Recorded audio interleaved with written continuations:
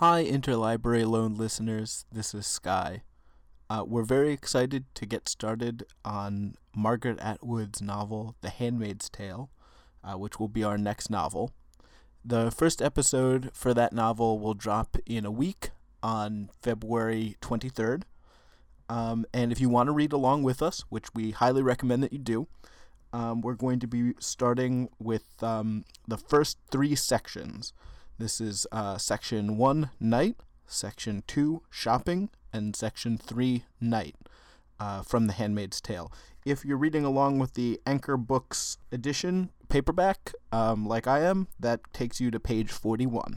We'll be reading this book for 6 weeks, and The Handmaid's Tale has been in the news recently for being the #1 best-selling book on Amazon and elsewhere, and it's sort of the book of the moment, so we really hope you'll join along with us.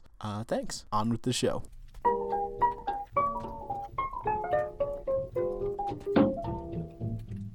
Today we're actually going to be talking about the movie that was based off of the book. The movie came out in 2012. On the book. Based on the book. Today we're going to... I'll start over again. Hello everyone and welcome back to Interlibrary Loan. Today is a special day as it is our final episode that is going to focus on Cloud Atlas. Today we're going to be talking about the 2012 movie based off of the book Cloud Atlas, which we have just spent the past 11 episodes reading through. Now it's kind of an interesting movie because, I mean, not only is Cloud Atlas an interesting book and almost unfilmable in itself, but it was co-directed by the Wachowskis and the German director Tom Tykwer, and has a whole host of weird stars who play multiple roles throughout everything. So before we get really started into talking all about that, I'm John. I'm Katie. I'm Sky. And I'm Lauren. Welcome, Lauren. Yeah, Lauren is for today, she's a special guest. But as we discussed last week, I am going to be stepping out of the show for the next book because I need some time to recharge my batteries. So, Lauren, how about you give us a quick introduction to yourself? Hi guys, my name's Lauren. I'm Sky's girlfriend but also very much her own person. And I am a wannabe literary critic like the rest of these guys, I suppose. Like Katie, I have a background in French literature and just want to have some fun talking about books. And that's why we're here. Tom Hanks. And Tom Hanks. Tom Hanks in bad makeup. All right. Well, today we are discussing, like I said, the movie version of Cloud Atlas. What an interesting movie. What an interesting movie indeed. And let me say, so I did actually previously watch this movie. And by watch, I use that word quite liberally because I actually fell asleep while watching it. Not because the movie was particularly bad, just because it was one of those days where I'm pretty sure actually I watched it while I was in grad school. So it was a random one-off day that I didn't have anything to do, miraculously. So I decided to watch Cloud Atlas. And I didn't start the movie until about 8:30, and this is a 3-hour movie, and that's why I fell asleep. Yeah. But as I was watching it this time around, the first thing that I began to think of was, what is it like to watch this movie without having read the novel first, to have no clue what's going on? Because I do recall, I'm pretty sure I fell asleep very quickly into the beginning of the movie, but I do recall I had no idea what was going on. For me, I also watched the movie before having read the book. I saw it in theaters on opening day because I'm a total stan for the Wachowskis. As Katie will tell you, I dragged her to Jupiter Ascending on opening day. And I loved it. Because it's an amazing movie. Yes. But yes, I am 100% there for the Wachowskis. And I saw this movie opening day. I remember really liking it. And then it came out in October 2012. The following summer, I was backpacking through Europe, and I randomly picked up like the movie edition of Cloud Atlas at a bookstore in Rome. They had like 5 books in their English language section. One of them was Vagina by Naomi Wolf. One of them was a series of essays by George Orwell. And one of them was and one of them was Cloud Atlas. So I don't know who the hell picked this selection. But of those 3, I'm like looking for an airplane novel. I'm not going to pick Naomi Wolf. I'm not going to pick George Orwell. So I picked up Cloud Atlas. And I ended up, reading the book, and it meant a whole lot to me. And I was like, wow, this is so dense. This is crazy. And on my flight back from Germany to New York, actually Cloud Atlas was one of the in-flight movie options. So I ended up watching it again shortly after having read the book and being really upset with the movie for the way that it had compressed mostly Sonmi's storyline. Yes. Compressed, but also like totally made crap up that wasn't in the Yeah, book. they totally rewrote it, and in a bad way. It felt so trivial compared to how interesting and detailed and thoughtful that part of the book was. But I will say, in having now watched it a third time, I mean, one, David Mitchell did collaborate with writing the screenplay. Mm-hmm. And Yeah, I think he was in the movie too, and he liked the way it turned out. Like he said, he thought it was a good adaptation. And really, what I've felt now after watching the movie 3 times, reading the book twice, is that the book presents this narrative or this. Well, I mean, the book essentially is it's a series of philosophical statements about man's relationship to each other, all of what we've talked about over the past 11 episodes with exploitation, with racism, with the way that it's there's always going to be a greater entity or force or organization against you. Like, all of that is very rich in the book. That's not something you can really render into the movie. What I do think, having now watched the movie again, is that the movie does a really, really, really effective job at telling the story of the book, but focusing on the emotional unity rather than the causal or the philosophical unity. Yes, I would absolutely agree. But before we delve too much into bigger philosophical differences between the book and the movie, one of the first things I thought of too was, so obviously this is like an all-star cast that's really pretty great. There's a lot of camp going on though, and I found myself several times throughout the movie thinking, man, this is some great Wachowski's camp, and you can absolutely see it. Like, this is right up the Wachowski alley. But the first thing I thought of was, so it's a fitting choice, but also an intriguing choice to have these actors portraying different characters throughout each, like, Soul Comet story, as we've called them, I guess, in the book. And it got me thinking, like, so you see Tom Hanks as Henry Goose and as Zachary and as, like, the hotel manager. And so it was making me think, like, so what are the connections between those characters? And is it odd to see Tom Hanks as Henry Goose and as Zachary? Mm-hmm. Well, not only that, but the fact that they changed the birthmark. Yes, and that was, okay, here's spoiler alert, but at the end of the movie, why did Zachary have the comet mark? Why?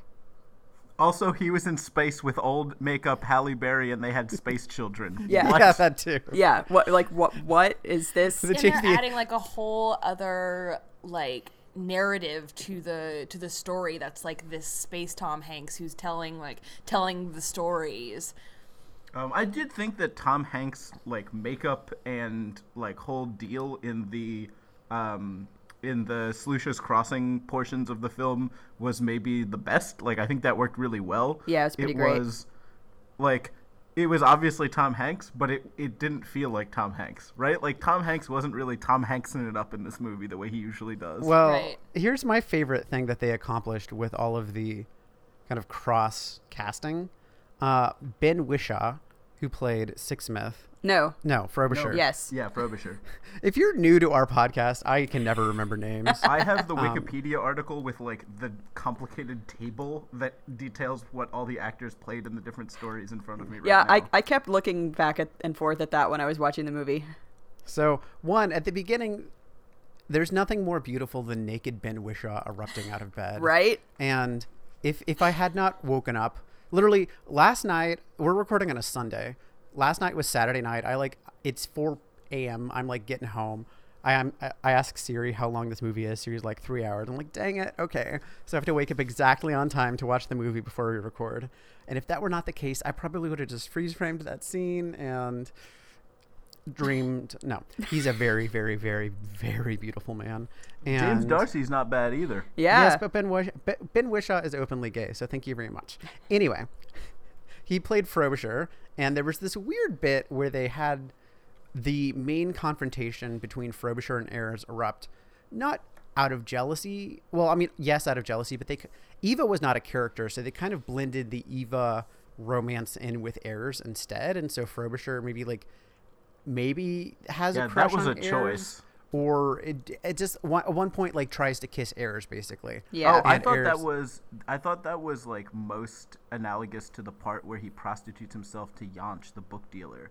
Like I thought he was like doing that purely out of like to try to get something out of Ayres. Regardless, what I'm saying at this point is that Ben Whishaw was romancing a character played by Jim Broadbent, and then 2 stories later in Timothy Cavendish, it is implied that Cavendish sleeps with his brother's wife, Georgette, who is played by Ben Whishaw in like drag makeup. Right?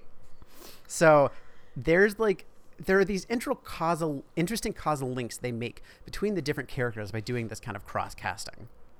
Yeah, what do we think of Hugo Weaving, James Darcy, and Ben Whishaw all playing like really unconvincing drag characters in the Timothy Cavendish story? Yeah, so Hugo Weaving as Nurse Noakes, the only thing as I was watching that is I remember you, Sky, saying, like, when we were first introduced to Nurse Noakes, you were like, what does Noakes rhyme with? Smoke.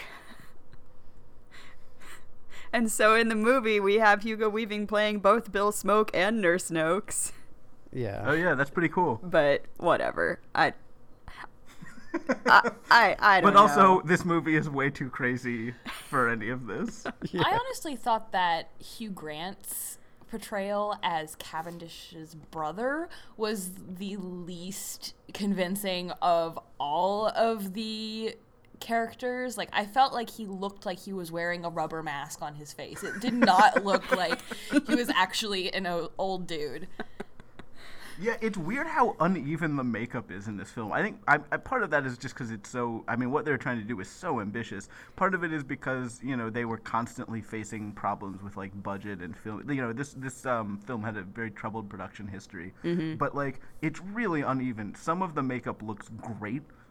So, for instance, James Darcy as old Rufus Sixsmith, I think is very convincing. Oh, yeah. That's fantastic, But yeah, when they slap Hugh Grant in like a rubber mask to play Jim Broadbent's brother, it looks silly. He's got these like bags over his eyes, and it looks like you know that they're trying to make it look like he's just got like old saggy eyes, but what it really looks like is like he's peeking his eyes out of this like really bad eye hole, and it's just it looks so fake. It's not, and it draws you out of it.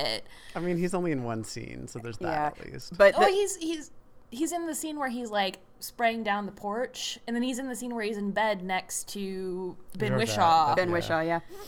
Well, and the more problematic makeup fiasco, obviously, is Jim Sturgis in the Yellowface. Sanmi, yeah, and who else? And James Let's Darcy. See. I James thought Darcy they were just trying to also, make him look like Neo from The Matrix. and Also, Duna Bay as the Mexican woman in the Louisa Ray story was awful. yeah, No, Duna Bay as Tilda was awful. yeah. I don't know what contacts they were using, but they got them like at the dollar store. Yeah. So and while I get what they were doing, obviously there was no way that it was not going to be problematic. Mm-hmm. Well, and I actually talked to my friend about this the other day. She's Chinese American, and we had kind of been talking about Tilda Swinton and the whole Doctor Strange fiasco. And, you know, then I brought this movie up because we were going to be discussing it, and I wanted to know her perspective on, like, is there a way to do this that is not going to be, in a lot of ways, fundamentally racist? And I think she brought up a really valid point, which is actors, I mean, the job of an actor is to, you know, portray, right? Mm-hmm. And there's no reason why you could not have portrayed the links between these characters using different actors who have similar mannerisms. Mm-hmm. Right. Know? And I don't know if you've seen Moonlight yet, but like Moonlight tells the story of one man through 3 different periods of his life using 3 different actors, but the actors all model their performance off of each other in such a way that they really, like, there's no question that this is the same person. Right. And that's something that the novel of Cloud Atlas does, right? It's not like when we, other than the comet birthmark, which is, it only comes up about once every story, all of the characters are obviously different people, right? They're not being portrayed by the same actor in the novel. But we see the parallels in what they do and what they say and what happens to them. That's how the parallels are expressed in the novel. But they make it much more concrete and literal in the film. Right. So I'm going to go out on a limb and say that a lot of this, though, is because of the Wachowskis bringing in a lot of this kind of like woo-woo new agey stuff and really playing up the reincarnation, karma at one point stuff. they talk about Carlos Castaneda. Mm-hmm. Oh, yeah, there's that scene. That's the scene where Tom Hanks and Halle Berry are talking to each other on the Swaniki reactor. As Isaac Sachs and Louisa Ray. Yeah. The second you bring in Carlos Castaneda, you get woo-woo new agey. And that was the scene in which Tom Hanks was being his most Tom Hanksiest. Yeah. Which was kind of delightful, but also, like, that scene was, like, for the purposes of the film, I thought really fell flat. I know Sky hasn't seen this, but I don't know if John and Katie, if either of you have seen the newest big Wachowski production on Netflix, which is Sense8. Oh, it's yes. Like so yeah. I kept thinking throughout seeing this again, since I haven't seen this movie since like 2012 when it came out, I kept thinking over and over that this was kind of a natural progression from The Matrix to Sense8. That it really... It made sense within the Wachowski universe, and I'm not sure that I liked it because of that. Like, and part of me was like, I don't know that this really does the novel service, that it's really kind of playing up this kind of matrixy, otherworldly, spiritual, but... I mean, one, I see where you're coming from, but it's not just a Wachowski film. It's also a Tom Tykwer film. Mm-hmm. And unlike V for Vendetta, which the Wachowskis only produced and did not really direct themselves, like Alan Moore has nothing to do with adaptations of his film, but David Mitchell was, or his books, but David Mitchell was directly involved in this adaptation. So you had the Wachowskis plus David Mitchell plus Tom Tykwer, who are all producing a much more complex work. They're all putting elements of themselves into it. Mm-hmm. So Tom Tykwer's, probably his famous film is Run, Lola, Run, that German movie about... Oh, yeah, that's a very famous movie. Yeah, exactly. He also directed Perfume, Story of a Murderer, starring Ben Whishaw, which is a really genuinely fantastic movie you should watch. So I agree with you, Lauren, in that, like, in the grander sense of the weird Wachowskian universe, this movie doesn't slot in. But if you look at it, the Wachowskis directed 3 segments, and Tom Tykwer directed 3 segments. The Wachowski segments are The Pacific Diary of Adam Ewing, Okay. An Horizon of Sonmi 451. Mm-hmm. That makes sense. That makes total and Lucius sense. Crossan and Everything After. Okay. So if you look at those 3 segments as a Wachowski movie, and the other 3 segments as a Tom Tykwer movie, like, at that point, you really start to see it fit in within. And that's why, that's another question I asked, is does this movie seem like it's suffering from multiple personality disorder, which is apart from the format that it's already got that it's based off of, but just, I don't know. Well, so to that end, let's talk about the format of this movie. Or lack thereof. Lack thereof. The book is the Matryoshka doll, right? Series. The movie starts with kind of in media res moments from each story, and then kind of flashes back to the beginning and intercuts freely between the individual stories.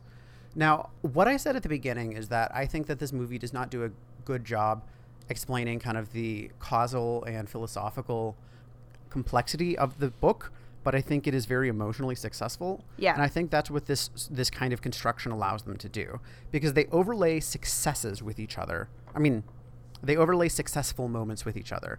For instance, the amazing, amazing, amazing scene in the Cavendish storyline where they are at the bar and they start the fight. Oh, because, yeah, that's great. Yeah, like, that is overlaid with another successful moment in other stories. I don't remember specifically right now what what's what it going is, but on, like yeah. that's like the high beat of the film, and then like after that you get the bit where Frobisher kills himself, and that part has me just fucking sobbing. I think it is so beautifully handled in the movie, and it just makes me cry so much. And that's overlaid with the bit when Zachary finds out that his village has been raided and everybody has died except for Katkin. And, you know, like, I think based on the narrative constraints of a movie, it works. The only other way that you could do this, the only way that you could make Cloud Atlas function with the original kind of narrative is if you did a, you know, like a Netflix series, basically. It would be like half Sense8 and half Black Mirror. Well, and this is what I sort of posited this before we watched the movie, and then after the movie I was like really convinced, is that like it's really a shame that this was adapted in 2012 because it was sort of just before the point where you could have made a like prestige television, Netflix, Hulu 12-part 12-hour miniseries of this, which would have been so cool. And I mean, maybe that'll happen someday. That would be awesome. Like, I feel like that would really do the novel justice in a way that this 3-hour adaptation could not. Yeah, I definitely agree with that. But I also feel the same way about Harry Potter. Yeah. Oh, totally. Yeah. Harry Potter as like a TV television series yeah. where each book was like one season. That would be amazing. Basically, imagine if instead of getting Game of Thrones, we got Harry Potter. Oh, that'd be so cool, dude. That's what we truly deserve. The other way I could see this working more coherently as like a, because I think you're right, John. I think like it conveys the emotions of Cloud Atlas and it conveys the action of Cloud Atlas, but it doesn't really get the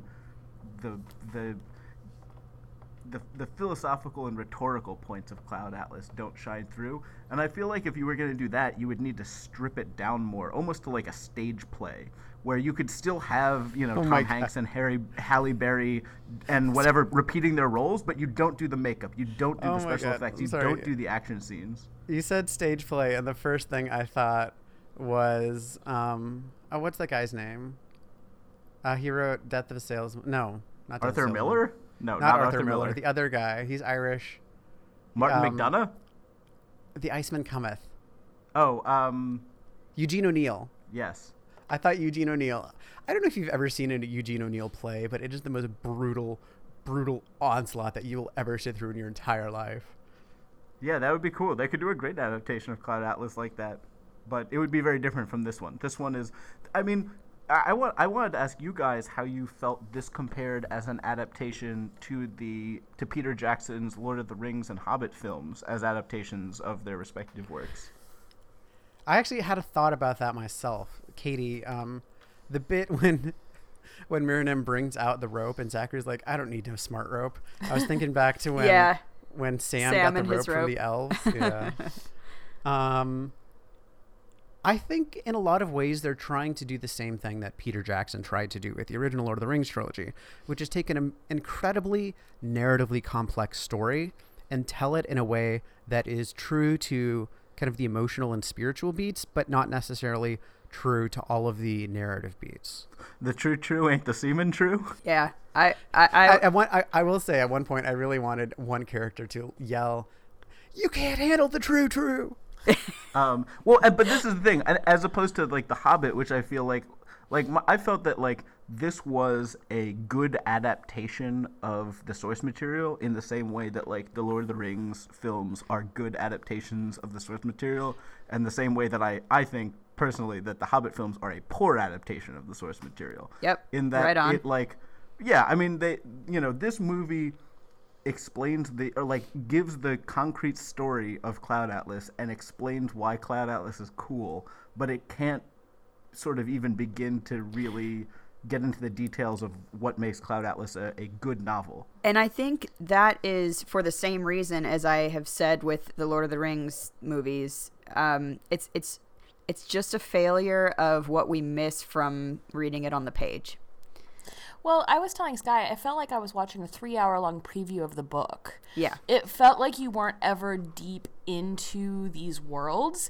And because of that, you couldn't really, like, people talk about TV series and movies sometimes existing in a universe of your own, and it's kind of nice just to be in these in these universes.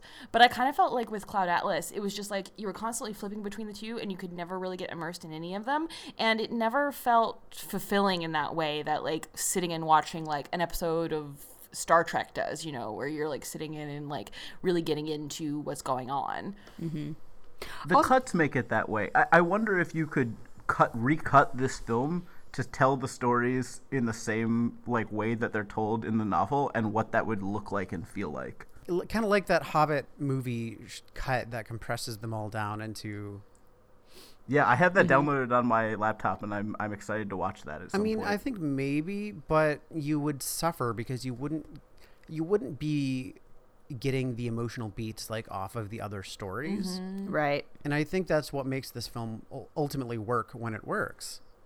Yeah, is that kind of cross emotional beats. It's almost like within the book, Frobisher says that he's writing a tone poem, the Cloud Atlas Sextet. And like the sextet that he writes, the piece of music, is not going to contain the narrative complexities of a story. You can't do that with a tone poem. What a tone poem does, it establishes tone. It is about this kind of feeling, this quality that you can only send through music. And I feel like to that end, this movie is it's almost like you could rewrite Cloud Atlas to have Timothy Cavendish be writing a screenplay that was the Cloud Atlas movie. Like the movie is a tone poem for the book because it, at least for me, I feel like it kind of adds to the book in a way. It makes me feel warm and fuzzy in places that I did not feel, but it does not replace it, and it does not do the job that the book does. Yeah, and we've been talking a lot of smack about the Cloud Atlas film, but there's a lot of stuff that it does correctly, and it's also a staggeringly ambitious project. Like, Yes. The fact that they even attempted to do this is amazing. Well, and nobody would fund them, so they funded themselves, and they like. Well, the German government, or the German Film Board, was the largest backer. I felt Yeah, like and- the Timothy Cavendish portion was especially well done, and that was genuinely entertaining and enjoyable in a way that, for example, the like Sonmi 451 section was like felt like a shadow of the David Mitchell. Right. I think we can all agree that the Sonmi storyline suffered the most. It did. And for me, I would agree that Timothy Cavendish felt spot on. The tone of it felt spot on, and Jim Broadbent is Inspired. I know. perfect and fantastic as he always is. But another big success, I think, was Louisa Ray in a lot of parts. There were. I felt the tone was correct. I don't know that, like, the cinematography, and there's even a little jab, like you can see David Mitchell throughout this movie a little bit. Like Javier makes a joke about good mystery writing or something within the Louisa Ray story, which is clearly a jab at. Yeah. But this could be a book. But did you guys catch that the film corrected one of what I thought at least was the largest problems with the novel? So in the novel, one of my largest problems with the novel, and I don't know if this is an oversight on David Mitchell's part or if he did this intentionally to make the novel feel sort of like more untidy and more indiscreet, was that in every passage, in every section of the novel, we understand how the sort of reality in which the next section relates to the previous section, except for there's this breakdown between Louisa Ray and Timothy Cavendish, where Timothy Cavendish is reading Louisa Ray, and we also read Louisa Ray as a work of fiction that is clearly like stylized. But and in there's the no movie, indication that it is in the novel. There's no indication that Louisa Ray's story and by association the previous two stories are real in any way. But in the movie, they make Javier the author of the Louisa Ray manuscript, which gives a sort of like direct link between the Louisa Ray story and the Cavendish story. But then does nothing. Was a good choice. But then does nothing to explain how Louisa and Timothy could have been alive at the same time.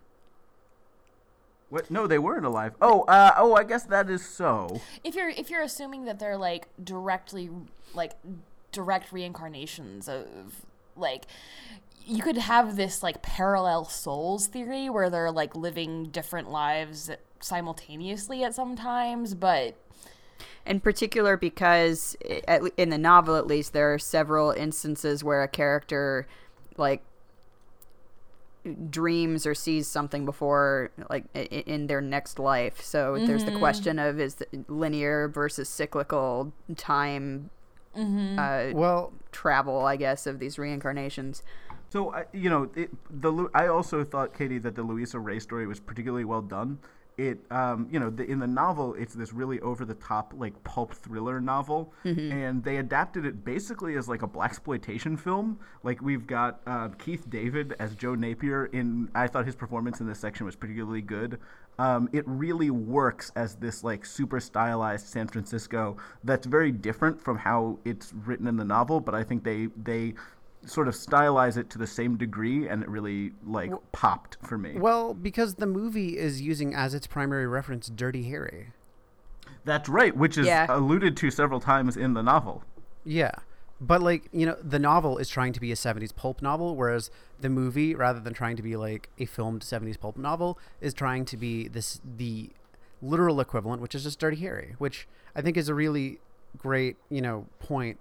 Also, one thing, did you guys notice the change that they made to Letters from Zettelgem, other than the whole Eva not even being a character? There's lots of changes. It takes place in Edinburgh rather than Belgium. Did you know why it takes place in Edinburgh?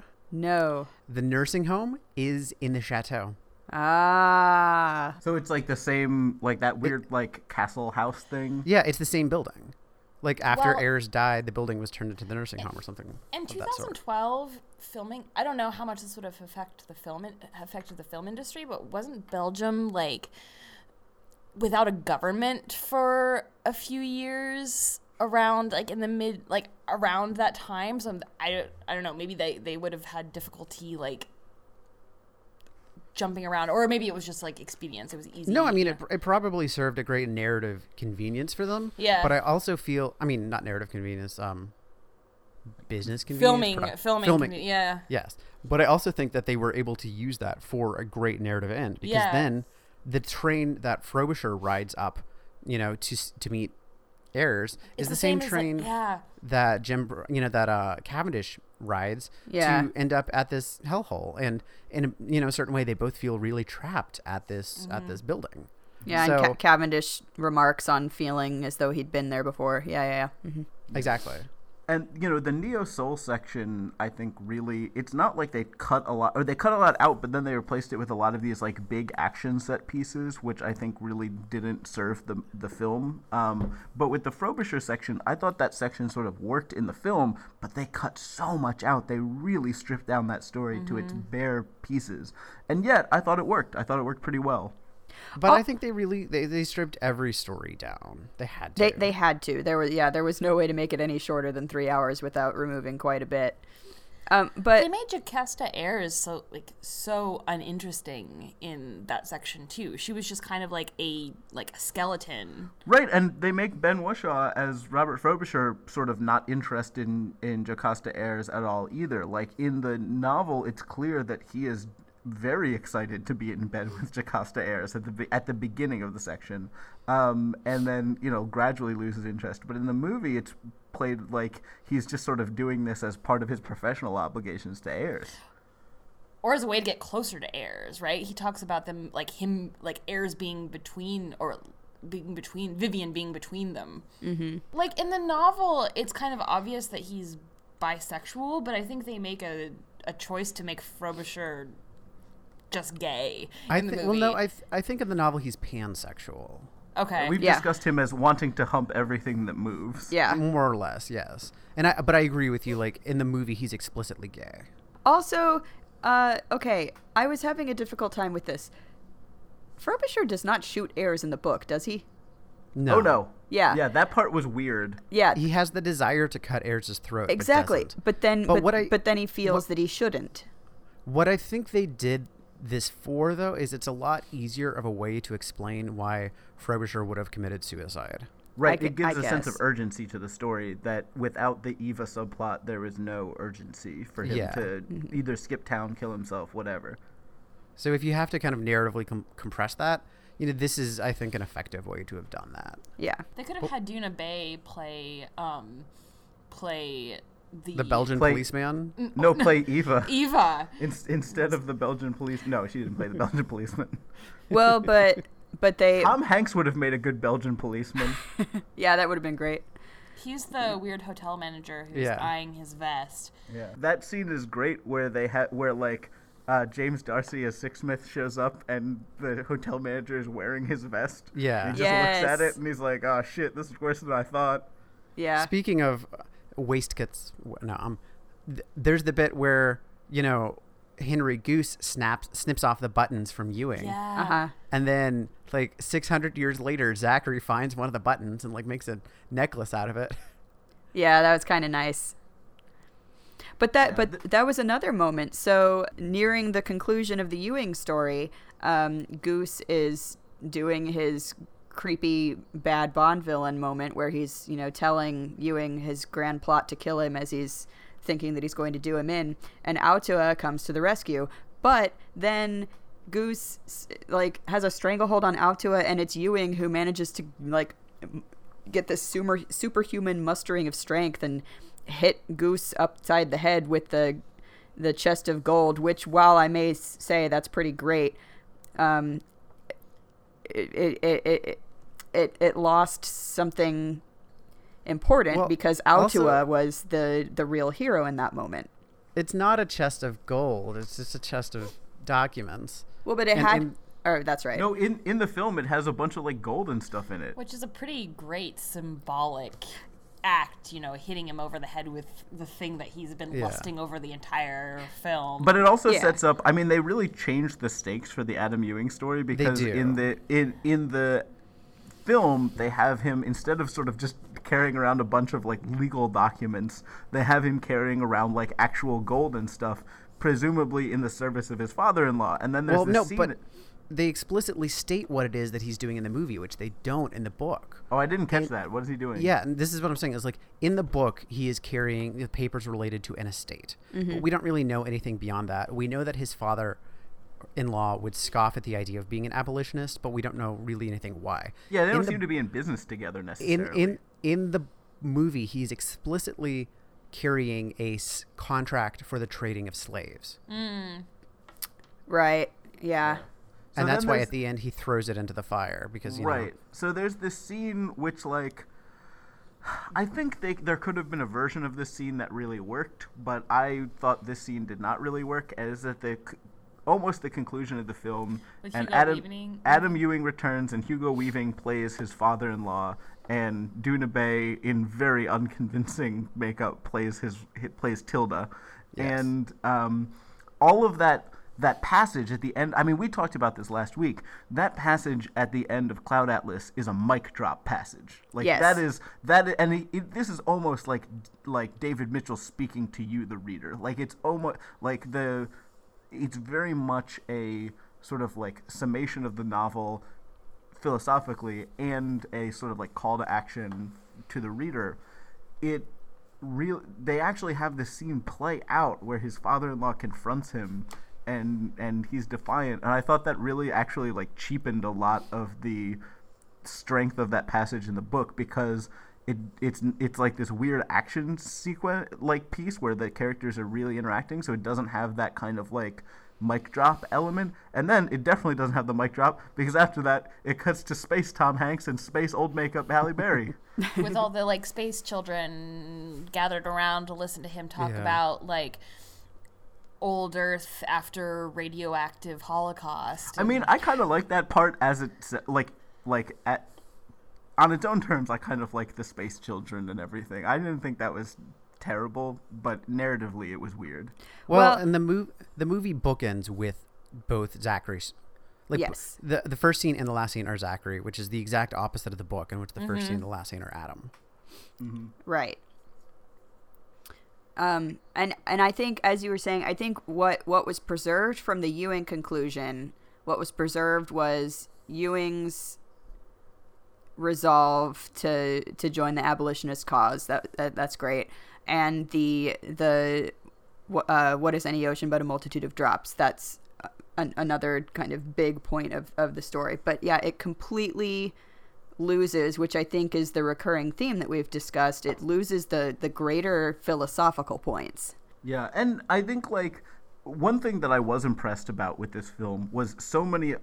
David Mitchell is sometimes an epigrammatic writer. He writes these great one-liners and sort of thinker sentences, and so many of them were used verbatim in the movie, and I thought that was good. I Yes. liked that they did that. Yes.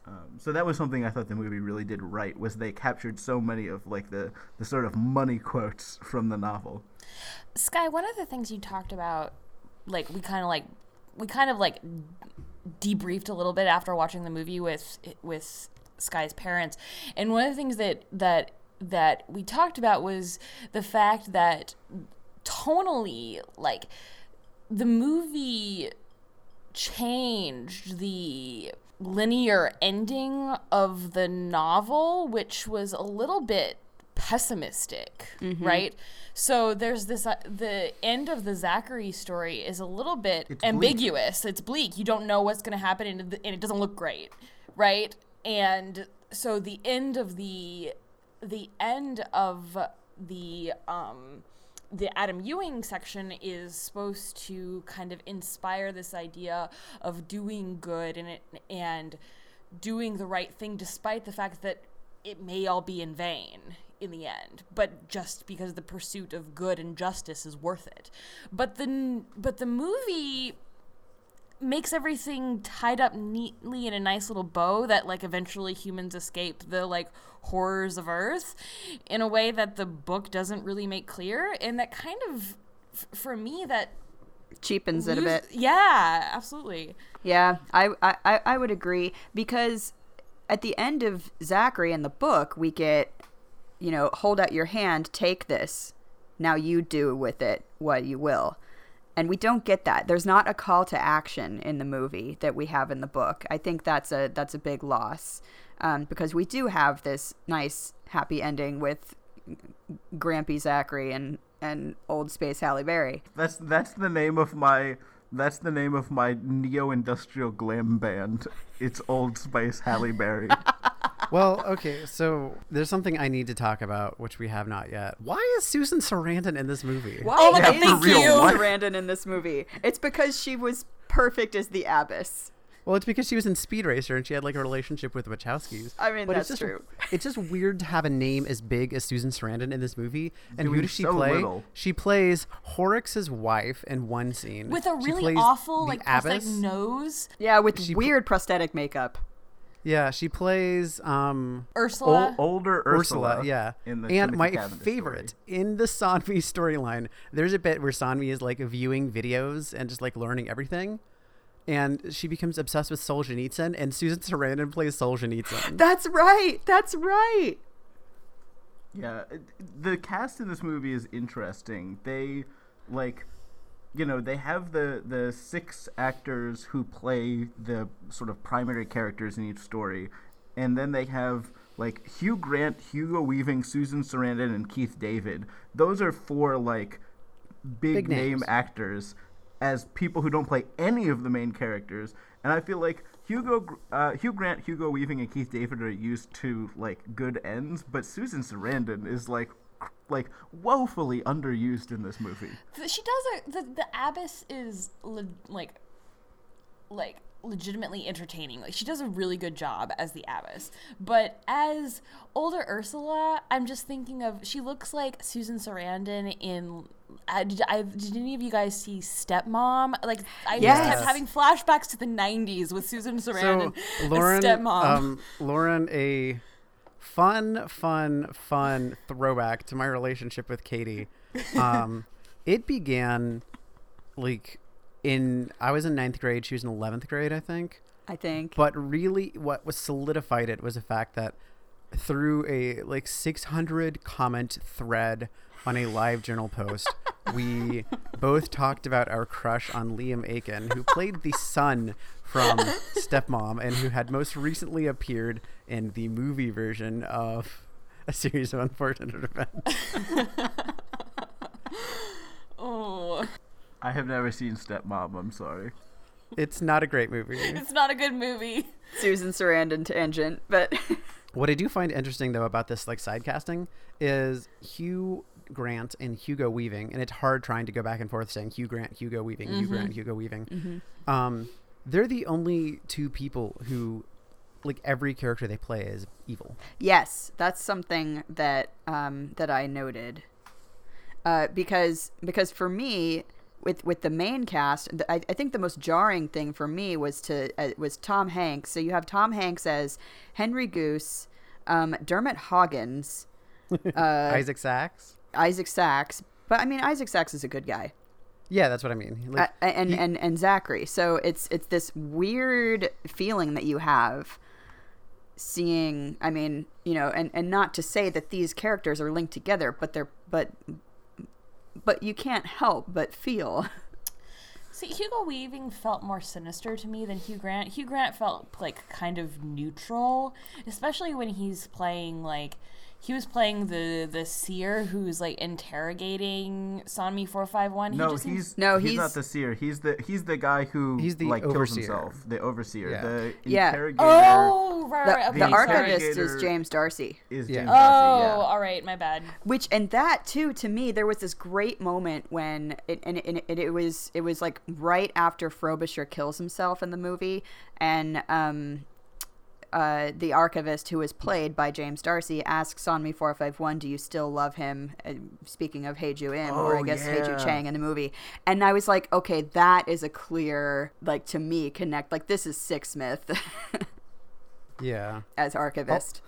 Also, Lauren, when you just said like you can't fully see Hugh Grant as a bad character, Yeah. I just had a flashback to Bridget Jones, and now I'm trying to like headcanon Colin Firth into this movie in some way. Oh.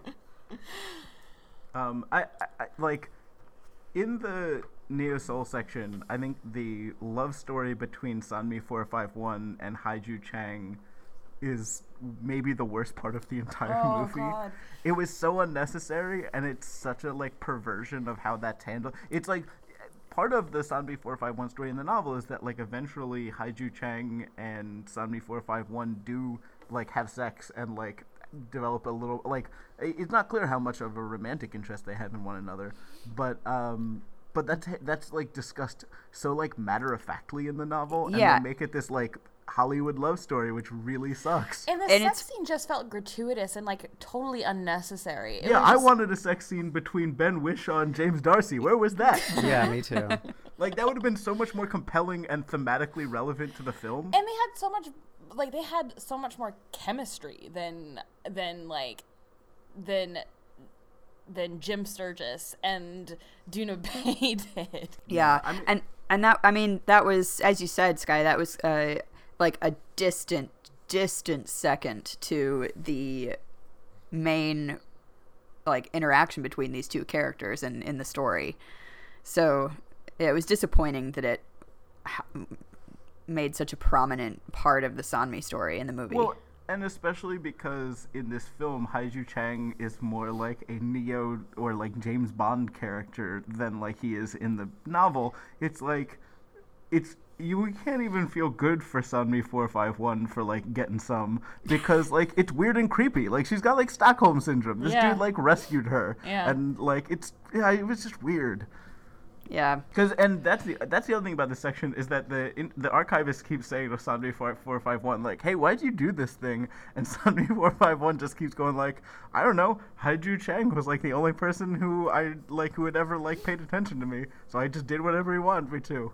I felt like Duna Bay was really underused because she's like, I think she's a much better actress than what I've seen her in a lot of other things, and I think she has a lot more potential than what they gave her to work with. Well, I mean, if you watch the rest of the Wachowski canon after this movie, they clearly feel the same way that you do. yeah.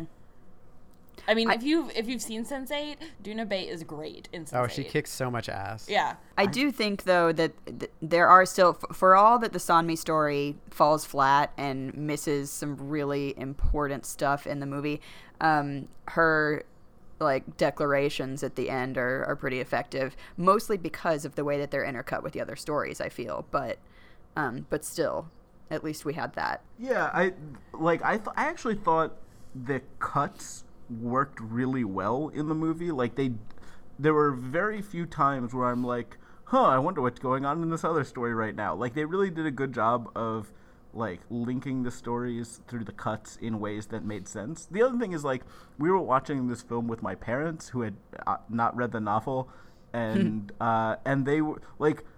They honestly weren't into the film, but it's not like they couldn't follow it. Like, they understood what was going on the whole time. It's not like the time I showed my mom The Departed and she thought Matt Damon and Leonardo DiCaprio were the same character. Right, yeah, it's not that. So I mean, like, the film did a good job at clearing the relatively high hurdle of making it like make sense to the viewer. But your dad at the end of it was basically like, okay, so the point of the film is like do good no matter what. He just kind of like. But that's like a philosophical thing. Like the literal narrative, I don't think anyone had trouble following. I remember when the first time I saw this film, I remember being impressed, and this was before I saw the film before I read the novel, and I remember being impressed and trying and wanting to know more about these stories.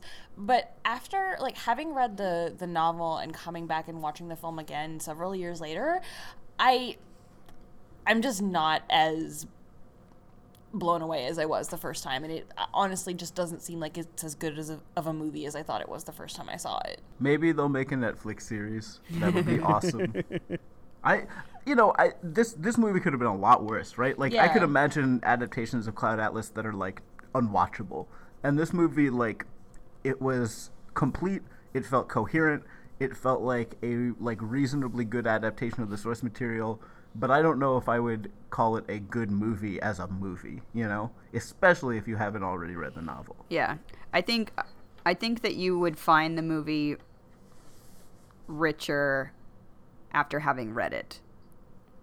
Yeah, I think it's kind of a case like if you're going to make a movie out of Cloud Atlas, this is probably the best movie that you could get out of it. Right. Certainly, like, a theatrically released, like, 2 to 3 hour film. I think this is maybe the best you're going to be able to do. Yeah. Well, let's keep our fingers crossed for the 12-part Cloud Atlas miniseries and the 7-season Harry Potter that would be TV show. Awesome. I mean, like, when we're in this era of weird TV with things like Sense8 and the OA and all this other stuff, like 3% that's on Netflix, surely they could fund a series Surely they could find it in their hearts. To do Cloud Atlas. Yeah. I don't know. Maybe we can get them to reboot Wishbone, and it'll be Wishbone Does Cloud Atlas. Can we make a fan film that's just Wishbone Does Cloud Atlas, where we cut scenes from Cloud Atlas with, like, scenes that we've redubbed from Wishbone? And, like, superimpose Wishbone into the Cloud Atlas film? And please, no, I was going to say Wishbone just plays all of the Comet Souls. That's what I was going to This would be so great. But, guys, we could do this. Like, we don't even have to have a budget. All we have to do is get, like, iMovie and, like, you know, a Jack Russell Terrier. Thanks to our Patreon subscribers, we have Adobe Premiere Pro. So. There you go. So we're set to go. Dear readers, look out for our cut of Wishbone Does Cloud Atlas in a couple of months. See, I've always wanted a Wishbone version of Anna Karenina. John, I want to see the dog. Anna Karenina, isn't I it? want to see the dog jump onto the train. What? That's terrible. It's also spoiler alert if you've never read that 150-year-old novel. Well, maybe we could have Wishbone do Candide, and then I could read Candide. Yeah, wait. I didn't read a lot of I didn't watch a lot of Wishbone as a child. But does like, you know, he does the classics of literature, but the classics of literature have a lot of bummers. Does he ever do bummers? He did, like they do Oliver Twist, and Oliver Twist is not a bummer. Okay. Oliver Twist has a relatively happy ending. There's The Prince and the Pauper. There's a Connecticut Yankee in King Arthur's Court. Those are all not bummers. They do the Odyssey. He does Robin Hood. No, also not really these all have happy endings. Maybe they just didn't do any bummers. I mean, it's for children. Yeah. Children in the 90s. Children need bummers. And it was a half-hour series. Children need half-hour bummers. Yeah, okay. Probably not a lot of Wishbone bummers. Let's see. Oh, there's a Joan of Arc episode. Okay, that one's kind of a bummer, yeah, right? that's a bummer. But wait, who does Wishbone play in that? Wishbone is clearly a male doggy, right? Does he? I'm looking this up on Wikipedia I don't know how right clearly now. he's a male There's a dog. Romeo He and may not be Juliet very episode. There's clear. an Odyssey episode. Yeah, the Odyssey episode was pretty great with Wishbone. They do a Cyrano de Bergerac episode. Yes, nice. That was great. Okay, well, so Romeo and Juliet has a tragic ending. Do they have him drink poison, like lap it up like a dog? Because that'd be pretty funny. I don't know. But what I will say is that I've always wanted to open a restaurant called Cyrano de Burger Shack. What? They did a Faust episode? Oh, wow, a Faust episode would be fun. Can we watch the Wishbone Faust episode? All right, this has just become a Wishbone fan cast. Sorry, everyone. Interlibrary Alone is now just a Wishbone fan Did cast. you even watch Wishbone? No, as a but child? I'm so Interlibrary excited to do Alone, more so. like Interlibrary Bone. Oh. But you don't But- have to take but- my word for it. But at Cyranoda Burger Shack, you always have to place your order by whispering it to somebody from off stage. And then once you're done, you say, my panache. Apparently they did a Wishbone version of the Metamorphosis. Whoa. All I can imagine is Wait, that Wishbone turns into a human in that version. I don't know. I like to imagine that they dressed Wishbone up in a dog costume shaped like a cockroach, because that would be amazing. There was a Wishbone version of Rumpelstiltskin that was pretty good. Holy shit. They did a version of Monkey, Journey to the West, for Wishbone. No way! Called Is Barking this at Buddha. Is this like weird latter-day Wishbone that was like made long after we were? Oh in the my target god, demo you for guys, that? you guys, there is a Wishbone episode that is an interpretation of Northanger Abbey entitled Pup Fiction. This is so bad. Wait, there- so Alright. like, how many Wishbone dogs were there? Did they have I don't like know, but 12 dogs this is, play This Wishbone? is turning into a side Yeah, project. guys, of is there this podcast. even a dog in Cloud Atlas? We gotta like. Okay, yeah, there's the dog that Hugo Weaving That- shoots in the yeah. Louisa Ray section. Oh, that's right. And then the Mexican woman is like comes back and like it's like the really bad Duna Bay like trying to speak Spanish and talking about like don't touch my dog in like broken Spanish. And it's like, guys, if you're making a movie for the like American populace, like a lot of people speak Spanish. You got to get someone who actually gotta knows what up they're your doing. Spanish game. Like have so have bad. Duna Bay be like dubbed or something. Like that would be fine. They used to do that in movies all the time. Well, I feel like we should wrap this up before we talk about Wishbone for another half an hour. Yeah. I bring on the Wishbone. ILL is now just Wishbone We can cast. just make like a side. I really Wishbone want to fan try to cut a like Wishbone Cloud Atlas episode. I think that would be Jesus so Christ. doable. We could do like you could do the superimpose the Cloud Atlas sextet over like the Wishbone intro music and kind of try to have this. Like, Oh, that was one last Oh yeah, we should Quest- talk about question. the soundtrack. one last question I had, about Cloud Atlas, the Cloud Atlas movie.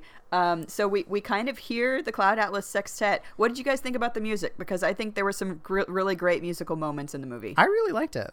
Yeah, And there were a lot of moments where they would use the same theme, but it would be like slightly to the altered. period for the time that you were Yes. viewing. Yes. So like the Louisa Ray theme, there was like this weird kind of electro, kind of like it was yes. so I thought that I felt like this Cloud Atlas sextet was good for a movie soundtrack trying to do classical music. It was interesting, but if they're trying to set this in the 1930s, it makes no sense because it sounds very romantic and kind of like melody heavy and I don't Lauren know. is a classical music nerd. Sorry guys. Well, I mean, I felt like I liked it. It's had some parts that directly reminded me of the soundtrack to The Draftsman's Contract, which has been my personal soundtrack for reading Cloud Atlas. So I thought that was good. But it was I thought it worked well as a soundtrack for the film. As a movie soundtrack, yeah. yeah. And there is that scene where Halle Berry walks into the record store and Ben Whishaw is playing the like stoned clerk in the record shop, Which was perfect. Yeah, that scene was actually like way better than I imagined it in the novel. Also- and it's actually playing, the record's playing, and I thought it like that sounded really good. Also, Lauren, I will remind you that this is the same time. I mean, yes, like Schoenberg and Stravinsky were composing, but also Percy Granger. Okay, so I guess it could fit within, especially since Frobisher is English and he's not like one of these Russian guys doing like super crazy stuff. Exactly. That makes more sense. The two most prominent English composers we have of this time are Percy Granger, who's technically Australian, and Gustav Holst. Both of which are they're great composers, but neither one of them are Holst-esque in a very way. avant-garde. Right. No, I mean it does kind of fit into that Holst-esque like planets type of, grandiose melody driven. Yes. In fact, there might have been a musical reference to the planets in there. I'm trying to think of, there was a time. Okay. I'm sorry, I really, really love Gustav Holst. There was a section in the film where there was a snatch of melody playing that was so familiar to me, and I couldn't place it, and it very well might be from The Planets. I wouldn't be surprised. I was telling Sky that the Cloud Atlas Sextet should just be the overture to Rusalka, because it's basically the same kind of like. Oh, do you want to go see Rusalka next month? We've heard it's not very good. I saw a review of it, and it was not supposed to be as good, and I saw Renee Fleming do it in 2014, and I'm like, I don't know that I want to. Okay, so now we've transferred to from a fantasy wishbone you know cast to what? a New York maybe, opera cast. Maybe let's do it anyway. Anyway, let's wrap up as we always do with our favorite moments. So if anybody has any favorite moments from the movie we'd like to share, let's go ahead and get rid of those now. I think as I was saying, my favorite moment from the movie was really the best part that came out of the San Mi story in the movie, and it was her declarations at the end, like the whole our lives are not our own, from womb to tomb we are bound to others, past and present, and all that great stuff. I think that, like, I don't know who brought this up, but my favorite moment in the movie is when the Scottish character in the Timothy Cavendish section is in the bar and is calling all of his compatriots to defend them against the evil English. That's Mr. Meeks. That's my favorite part in the movie. I know. Oh, actually, I take it back. Yeah. I take it back. Okay, no, that is a great moment that I said earlier, but actually, no, my favorite moment is Jim Broadbent doing Soylent Green as people. Never mind. Yes. I was amazed that they put that into the movie, but it was great. And then there's that scene where Mr. Meeks is at, Jim Broadbent is hiding out in Mr. Meeks's room, and Mr. Meeks says, like, please take me with you. Yeah. And Jim Broadbent just mugs at the camera like, this guy talked. That's also a good moment. Breaking the fourth wall. Yeah. For me, it's probably in Frobisher, the storyline, because if you remember, the first letter we get from Frobisher, he talks about how he had that dream where he was in a china shop, but everything, when it fell, rather than cracking or breaking, it made a tone. That scene is in the movie, but it doesn't one, we're not even told what it is. It's just randomly there. And it's not Frobisher alone. It is Frobisher and Sixsmith together smashing stuff, just while having fun. And the Cloud Atlas Sextet is playing at the same time. And watching that without having read the book, it makes no sense. But watching that now, having read the book, I really liked it, because it was this kind of it was this moment. It was near the end of Frobisher's story where we knew he was going to kill himself, but I think it kind of captured that manic joy that he was feeling. He had decided to kill himself, but he felt this freedom and this happiness, and he still felt ultimately there had been these great moments and this great success in his life. And I felt they used that bit from the book to kind of symbolize the freedom that he felt, and that explosion of happiness. Yeah, and also his realization is, I believe that we do not remain dead for long, or whatever. Yeah. Yeah. Mm-hmm. What did you guys think of the beginning of the Cavendish story, where Tom Hanks throws an editor over the balcony of in the middle of that book premiere party? That's a great accent there, Tom Hanks. Yeah. I thought it was a little unnecessarily gruesome that they showed us the body splatting. Yeah. Yeah. Yeah. The body splat was a bit gratuitous. And honestly, the thing that stuck out to me the most at that moment as I was watching it was Tom Hanks is just having fun, which actually all the actors were just having fun with this movie. Let's face it, with all of their ridiculous side characters. But Tom Hanks had a moment. Well, any favorites from the past week? Anything you want to just give a quick shout out or recommendation for? I'm good, honestly. This week's been a blur. I'm just going to go back and say, I've already talked about this before, but I'm now halfway through season 3 of Gilmore Girls, and it has gotten so freaking good. Yeah. For years, I heard people talk about the show, and I didn't understand why they liked it, or what it was about the show that could be good or compelling. And now that I'm watching it, I'm just oh my God, it's so good. Gilmore Girls was a touchstone of my childhood, and I haven't watched the new series because I'm afraid I'm just going to be disappointed. But if you if you recommend it, I might venture out and like rewatch the original series just to watch the new one. Okay, so spoiler alert, but I just got to the episode where Lorelai has all of the flashbacks to giving birth as a teenager. Whoa. And you see like Emily's response to that as a mother. And you have this with like 3 seasons now of watching Emily grow to be more of a nurturing, caring being. And I was like just sobbing during that episode and like sobbing at the growth, but still the distance between Lorelai and Emily. And then a few episodes after that is the one where Paris doesn't get into Harvard and Rory gets into Harvard, Yale, and Princeton. And like that just made me totally break down, start sobbing. I do have a recommendation of something that I watched in the last, I guess it's probably the last week or so.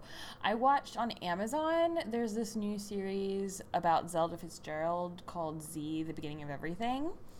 And I don't know, like, it has its ups and downs, but overall I think it's a really interesting period piece, and I think it's kind of fun to look at one of these like great figures in literature from the perspective of his wife and see how fundamentally flawed they can appear, and that's been fun. Well, I have a very silly recommendation. So I have a weekly anime night with a group of friends. We all get together and watch a couple episodes of several different series that we're watching, and there's one that we just finished, and it's one of my favorites, and it's called Haven't You Heard? I'm Sakamoto. And it is about this high school student named Sakamoto, and he's basically like great at everything and everybody loves him, and it's like very unrealistic how great he is at everything, and he has all these like random special powers that allow him to do silly things, but it's also like it's just nice and good at heart. It's delightful, and you should watch it if you're so inclined. Well, as we wrap this up, I just want to say, thank you everyone for listening. I'm going to be taking a leave of absence for a while and hopefully de-stressing because I'm very, very, very much overworking myself right now. So thank you again for listening, everyone. I'm John, and thank you, Lauren, for stepping in to host this next season. I will do my best to fill your very large and imposing shoes. Really, you just have to tell a couple of puns each episode and we're solid. And that's like sing some songs. I'm gonna have to step up my pun game because I've never really been the best punster, but I will do my best. Yes, and so starting next week, listeners, we will be beginning the Handmaid's Tale with myself and Sky and Lauren. All right. Well, thanks again, everyone, for listening, and you'll see most of us next episode when Interlibrary Alone starts with Handmaid's Tale. So I've been John. I'm Katie. I'm Sky. And I'm Lauren. Thanks for listening. Just one last reminder for all of those reading along at home. Next week we start The Handmaid's Tale by Margaret Atwood. We'll be reading and discussing sections 1, 2, and 3. That's night, shopping, and night. And if you're reading the Anchor paperback edition, that takes you to page 41. See you next week. Thank you for listening to Interlibrary Loan. You can find us online at illbook.club, and you can send us an email to hello@illbook.club. We do our best to respond to each email, so please let us know about your thoughts, and feel free to recommend any books you'd like us to discuss in the show. We are Interlibrary Loan on Facebook and at ILL Bookcast on Twitter. And we love hearing from you. If you're not already a subscriber, you can find us on iTunes, Stitcher, and Google Play. We would particularly appreciate it if you would give us a rating in iTunes. It really helps us to show up in searches and reach a new audience. We also have a Patreon page where you can donate as little as $1 a month to help us grow our podcast. Through your generous support, we've been able to purchase many new pieces of equipment, helping us bring you a better sounding, more professional podcast. Nothing makes us more excited than a new pledge, and we greatly appreciate all the support we've received so far.